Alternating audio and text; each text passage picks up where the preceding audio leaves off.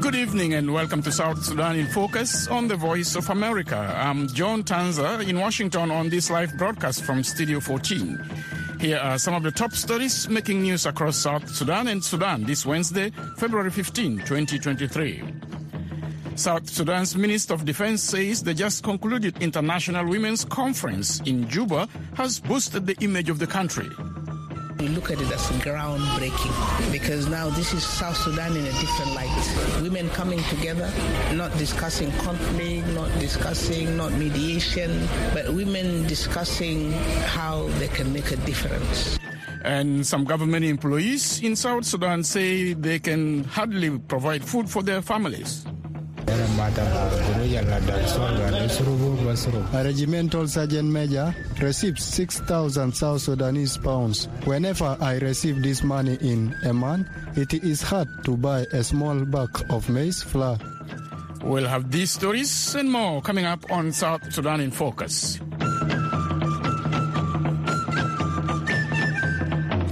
Government employees in South Sudan say they continue to struggle. Sorry for that mix-up. Government employees in South Sudan say they continue to struggle amid soaring cost of living in the country.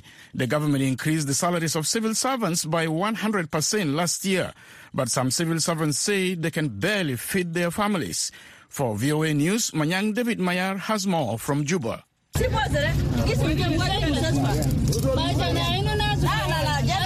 A group of women vendors in Juba's Konyo market are offering first aid to a 27-year-old police officer, Moses Shandok, who suddenly collapsed in the market. Shandok's wife, Abux, props him up to a sitting position and supports his back with her legs as her husband shivers. Well-wishers contributed money to pay for a rickshaw to rush Shandok to Juba Teaching Hospital. Speaking to South Sudan in Focus, Shandok says his condition was more about hunger than a disease. When the sun hits my face, my eyes become black and I see everything around me spinning. So I set off on foot with my wife to see the doctor to know if this is malaria or what. We don't have enough to eat. My wife only cooks when there is something. Shandok says the salary he gets paid is not enough to cover the basic needs of his family of 4. A regimental sergeant major receives 6,000 South Sudanese pounds. Whenever I receive this money in a month, it is hard to buy a small bag of maize flour, which is 6,500 South Sudanese pounds. So the only way is to get some cups of flour and use remaining to buy water. When I am in good health, I always find some place to do manual work. Shandok says his family sometimes goes for days without food because his salary as a police officer is so low. Major General Daniel Justin, a spokesperson for the South Sudan National Police Service, says all members of the organized forces face similar hardships. That policeman is not him alone. All over. It's the same situation, but the others I know. I don't know how they are managing it. People are looking for other sources of supplementing what they are getting from the government. In his Independence Day anniversary speech last July, President Salva Kiir Mayardit ordered a 100% increase in all salary structures for civil servants and members of the country's organized forces to help government employees cope with rising prices of commodities. South Sudan Information Minister Michael Makui says the salary increase is being carried out in phases. If you want to hear about the 100%, it was implemented for a certain for the lower classes. The middle class and the higher class were not affected. Now the new salary structure is in the process. Bernard Ladu, head teacher of Gumbo Basic Primary School in Juba, says he has seen the new salary structure reflected in his salary twice, but says it is not enough to cope with the rising food prices. Because in the former years I was having 3,500. So when it was multiplied, it becomes 7,000 net. when you see that is 100%. So after a few months, it was in November, my money increased to 23,000. I did not become equivalent to the market. 23, you cannot do anything to my service. Only I serve the country because of my patriotism of helping my community, my country. Lado says he grows vegetables that his wife sells in the market to pay for his school fees and other expenses. He says the low salaries for civil servants and the high cost of living in Juba has led to the breakup of some marriages in Juba. Sadia Poni, who works for the Education Ministry, says civil servants are starving. Most of us have died. Our children are unable to go to school. We are unable to support them to the higher level of education due to low payment of salary in the government. Despite that, we are even unable to construct a good house that we are sleeping in. We are sleeping in tuklus, rokubas. Pony says one of her colleagues recently died from excessive drinking after he was unable to care for his family. She says she too performs some manual work to supplement her meager government salary. For VOA News, I'm Anyang David Mayer in Juba. An international women's conference on transformational leadership in South Sudan wrapped up today. Many participants described the event as timely after Pope Francis visited the country. South Sudan's defense minister says the conference has boosted the image of the country. Juliana Shiapai attended the closing ceremony and filed this report for VOA from Juba. During his recent visit to Juba, Pope Francis noted the struggle of South Sudanese people, especially women, and called on all citizens to respect women and humanitarian workers. Minister of Defense and Veteran Affairs, Angelina Tenyi, says hosting the International Women Conference on Transformational Leadership indicates the country is becoming stable despite delays in the implementation of peace agreement. We look at it as groundbreaking because now this is South Sudan in a different light. Women coming together, not discussing conflict, not mediation, but women discussing how they can make a difference, how they can learn from experiences of others, how they can be part of moving this country forward, how they can be part of the nation building. Jane Kiden, the Director of Gender at the National Ministry for Gender, Child and Social Welfare, says South Sudanese have learned a lot from participants such as former President of Liberia and Mauritius, who attended the event. We had almost 15 countries from the region that have attended to share with us their experiences.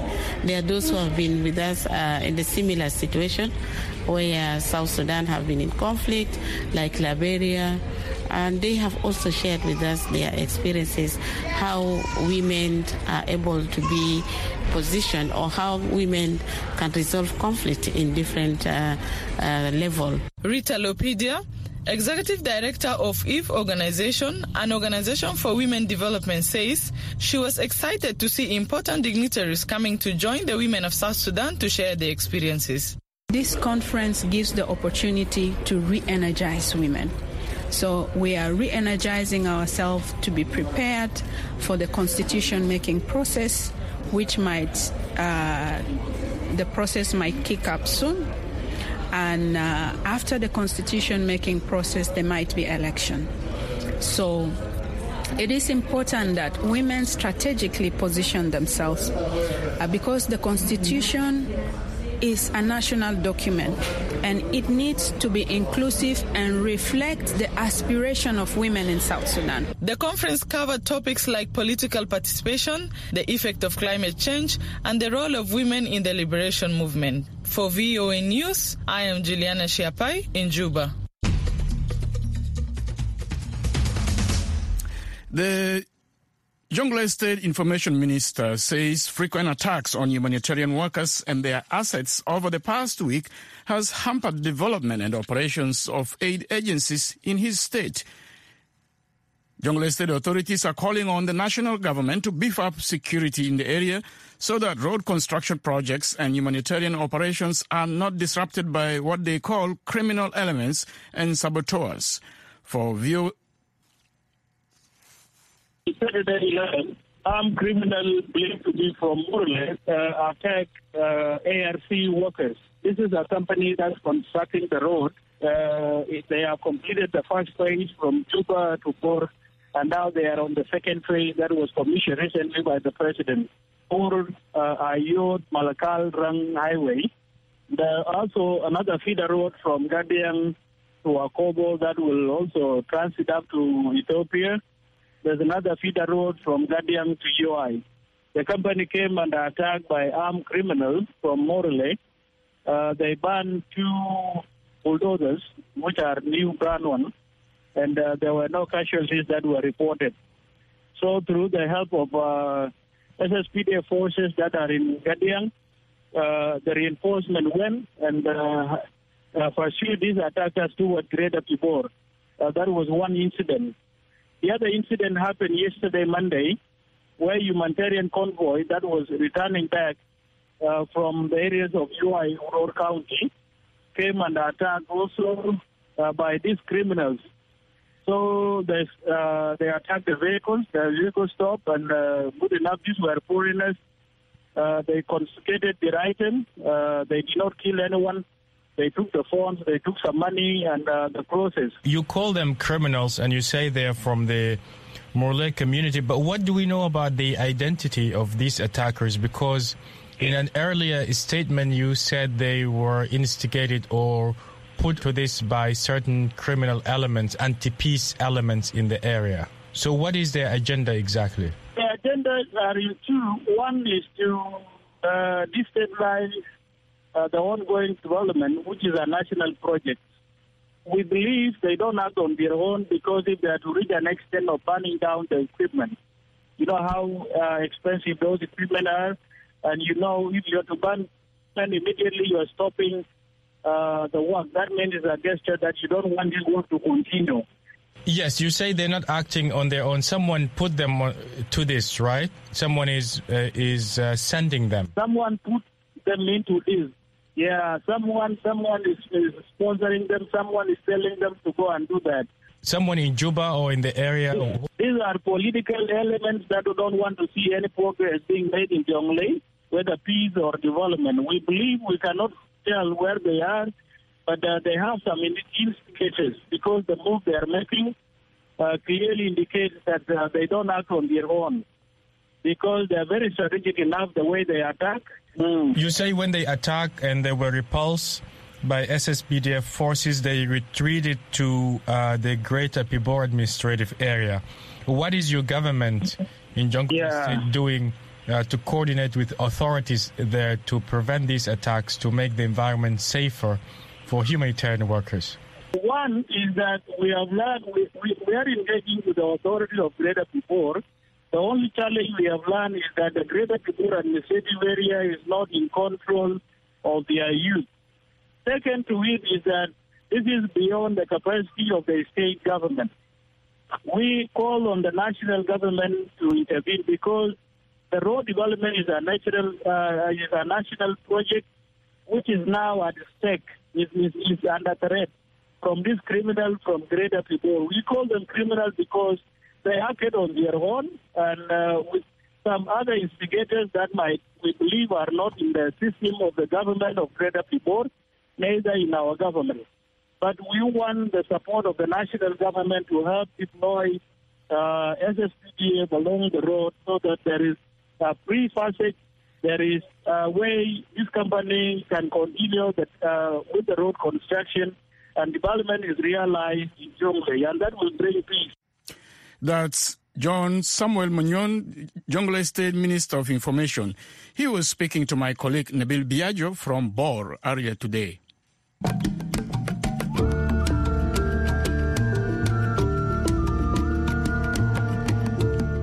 You are listening to South Sudan in Focus from the Voice of America. Coming up, what is the status of the Juba Comprehensive Peace Agreement? Find out more after the break. South Sudan in Focus is now on WhatsApp. Send us a message on +1 202 630 8011. Tell us what's happening in your area or give us your feedback on the stories you hear on South Sudan in Focus. We look forward to hearing from you on WhatsApp. That number again, +1 202 630 8011. You are listening to South Sudan in Focus from the Voice of America. South Sudanese officials who mediated peace talks that led to the signing of the October 2020 Juba Peace Agreement say they are concerned over delays in implementing the deal. For VOA News, Michael Atit reports from Khartoum. Representatives of parties which signed the Juba Peace Agreement who are taking part in a Juba workshop are looking at ways to remove any obstacles to its implementation.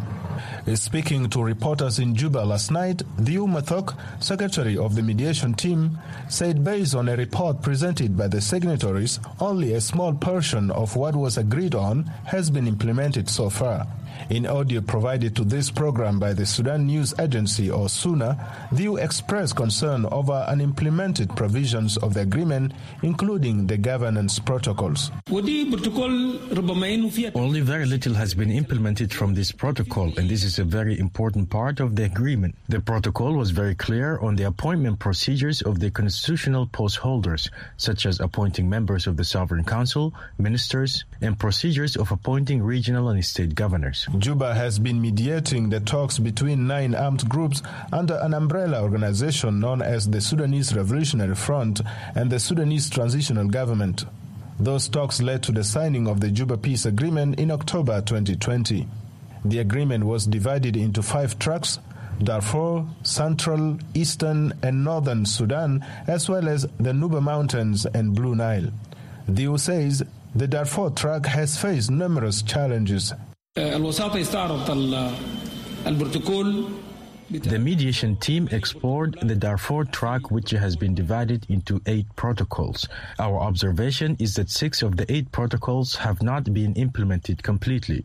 The 8 protocols include the safe return of the internally displaced persons and refugees and disarmament.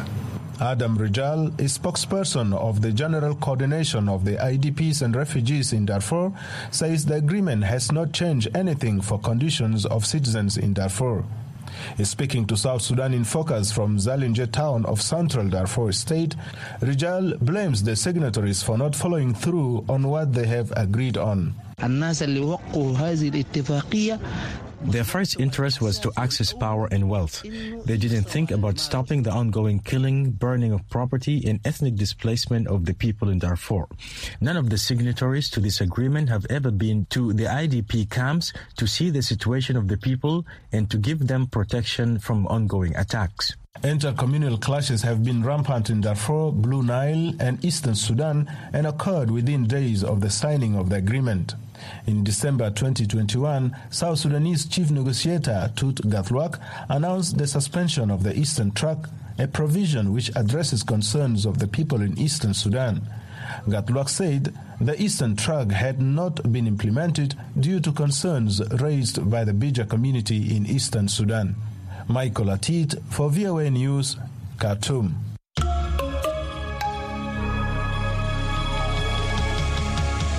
The annual report of Munich Security Conference has found that global attitude towards Russia and China have shifted since the Kremlin's invasion of Ukraine, including in Africa.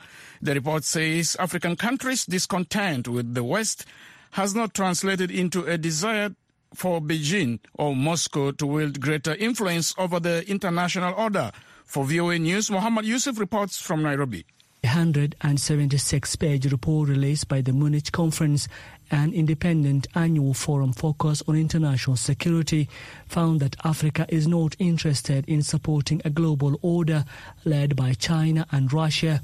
According to the report, African countries' attitudes towards Russia and China are changing as a result of Moscow's invasion of its neighbor Ukraine. Critics have accused African governments of failing to speak out against Russia's aggression and of refusing to economically and diplomatically isolate the nation. In a United Nations General Assembly vote in March 2022, 38 African countries condemned Russia's war on Ukraine, while 16 countries abstained. David Otto is head of security and defense analysis for the Center for Africa Security and Strategic Studies. He says African countries' behavior in the international system confuses many people. There's a confusion between general interest and support. African countries are more now focusing on their own interests rather than supporting, China or Russia, geopolitical strategy. Every country has to, focus on its own interests. So I think, what the difference here is that African countries are becoming more and more independent in terms of the choices that they make. While China and Russia may have garnered some support for their desired dominance in the global security and economic fields, most countries do not want a world led by autocrats, according to the researchers. The authors say Africa is dissatisfied with the global system led by Western countries and is also opposed to Russia and China gaining greater influence in the international system. Paul Nantulia is a specialist in China-Africa relations. He says China and the continent are collaborating to change some of the international institutions they feel are unfavorable to their survival. The Chinese government has been able to leverage African grievances with the current international system in order to build sort of affinity. They've been able to build diplomatic and political affinities with African countries. I think that what China wants to do is China wants to selectively shape the current international system. China does not necessarily want to overthrow the international order. China wants to selectively shape different parts of the international system. And in that endeavor, China has found the support of African countries. Experts say China has created institutions like the Shanghai Cooperation Organization and Global Security Initiative, which Africa is part of, to push for its influence and representation in the international systems. David Munyai is the head of the Center for Africa-China Studies at the University of Johannesburg. He says Africa prefers a world order that is fair to all continents and countries. We want order in which resources are distributed fairly within multilateral structures. In WTO, fairness in terms of trade. You cannot have the countries that are talking about the government must not subsidize, but they're subsidizing their own agricultural products. So there's still this. So whether Africa gets that, it might not have the power to get what it wants. However, it will continue to raise these issues. The report said Africa wants its voices heard and to be given a role to play in shaping international laws and rules. Mohammed Yusuf for VOA News, Nairobi.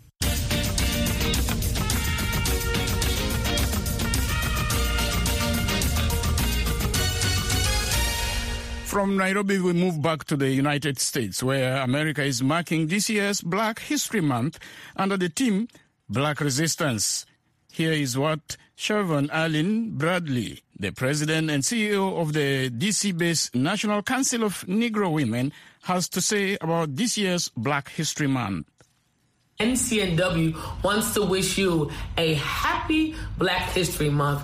We are here thinking about this theme of Black resistance, and resistance is the juice that we have that allows us to fight these issues that we faced for centuries. Black Americans in this country have known oppression. We have known issues like slavery, Jim Crow, but yet and still have been able to resist oppression and seek victory in all of the things that we do. So yes, we're fighting for voting rights. Yes, we're fighting for environmental justice and climate change. Yes, we're fighting for women's rights in this country. Black resistance means Black power, and Black power means Black people thrive in this country. Happy Black History Month. That was Siobhan Allen Bradley, President and CEO of the National Council of Negro Women. She was speaking with VOA's Jackson Vunganyi here in Washington. One of America's heroes of the 19th century is Harriet Tubman, born in 1822 in Dorchester County, Maryland. Tubman helped scores of enslaved Black Americans resist bondage and gain their freedom. Today, Harriet Tubman Underground Railway Road Visitor Center is open to the public, just a mile or so from where Tubman grew up on Maryland's Eastern Shore.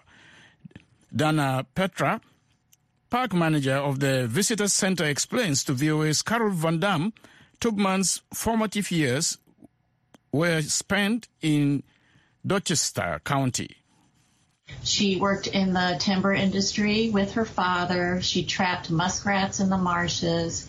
She was illiterate in the traditional sense, although the time that she spent in nature allowed her to hone skills that made her successful in her rescue mission. She was able to navigate the landscape by reading the stars and reading the signs of nature, and that helped her to guide her rescue missions successfully up and down the Eastern Shore 13 times. She was a very courageous person, man or woman, just hands down. She's known as the Moses of her people. Can you explain that? She was given that name by abolitionist William Lloyd Garrison because of her ability to successfully lead her people to freedom, just as Moses was able to lead the Israelites to the Promised Land. Tell us a little more about what visitors will find when they enter the Harriet Tubman Underground Railroad Visitor Center. Well, our focus here at the park is on Tubman's early years in the Choptank River region of Maryland. She was born Araminta Ross in 1822, and she spent her formative years in Madison, Church Creek area, Woolford, and Bucktown. And it was here that she learned outdoor survival, checking muskrats on the Little Blackwater River, and there were communities of both free and enslaved African Americans living in the shipbuilding towns of Madison, Woolford, and Church Creek, where the timber was being taken to be processed and shipped out. And it was here in these towns that Tubman interacted with blackjacks, or free African-American sailors, who taught her how to navigate by the stars. People may not know that she escaped pretty much on her own, and then she went back several times, which was very dangerous, right?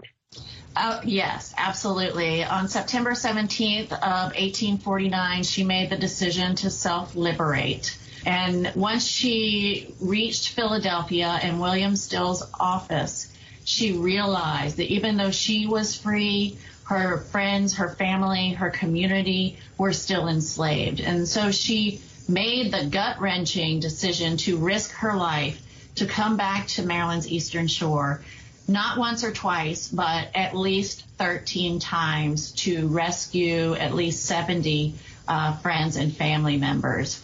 That's Dana Petra, park manager at the Harriet Tubman Underground Railroad Center in Dorchester County, Maryland.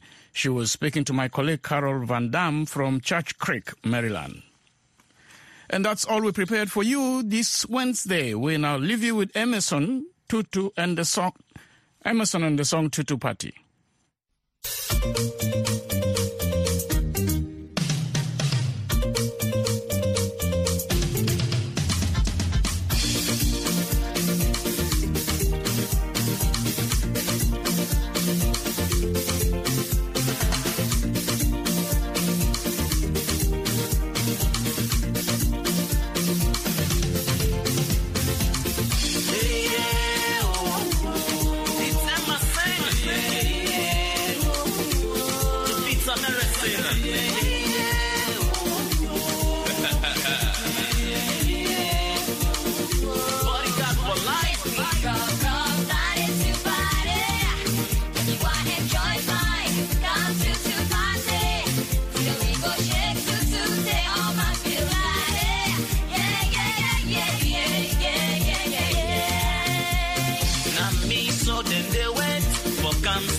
Party, we arrive on man arise.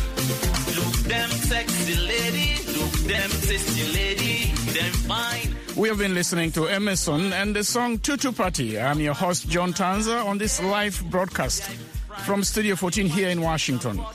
Don't forget to visit voaafrica.com for all your favorite programs and news updates. If you missed this program, go to www.voaafrica.com/South Sudan. Thanks for taking your time to be with us. Remember to join us tomorrow for another edition of South Sudan in Focus from the Voice of America. Come, let me make a overload if the as you gonna do. Yeah, yeah. If you want to enjoy fine, come to party. Till we go shake to stay on my feel yeah. Every woman deserves a body.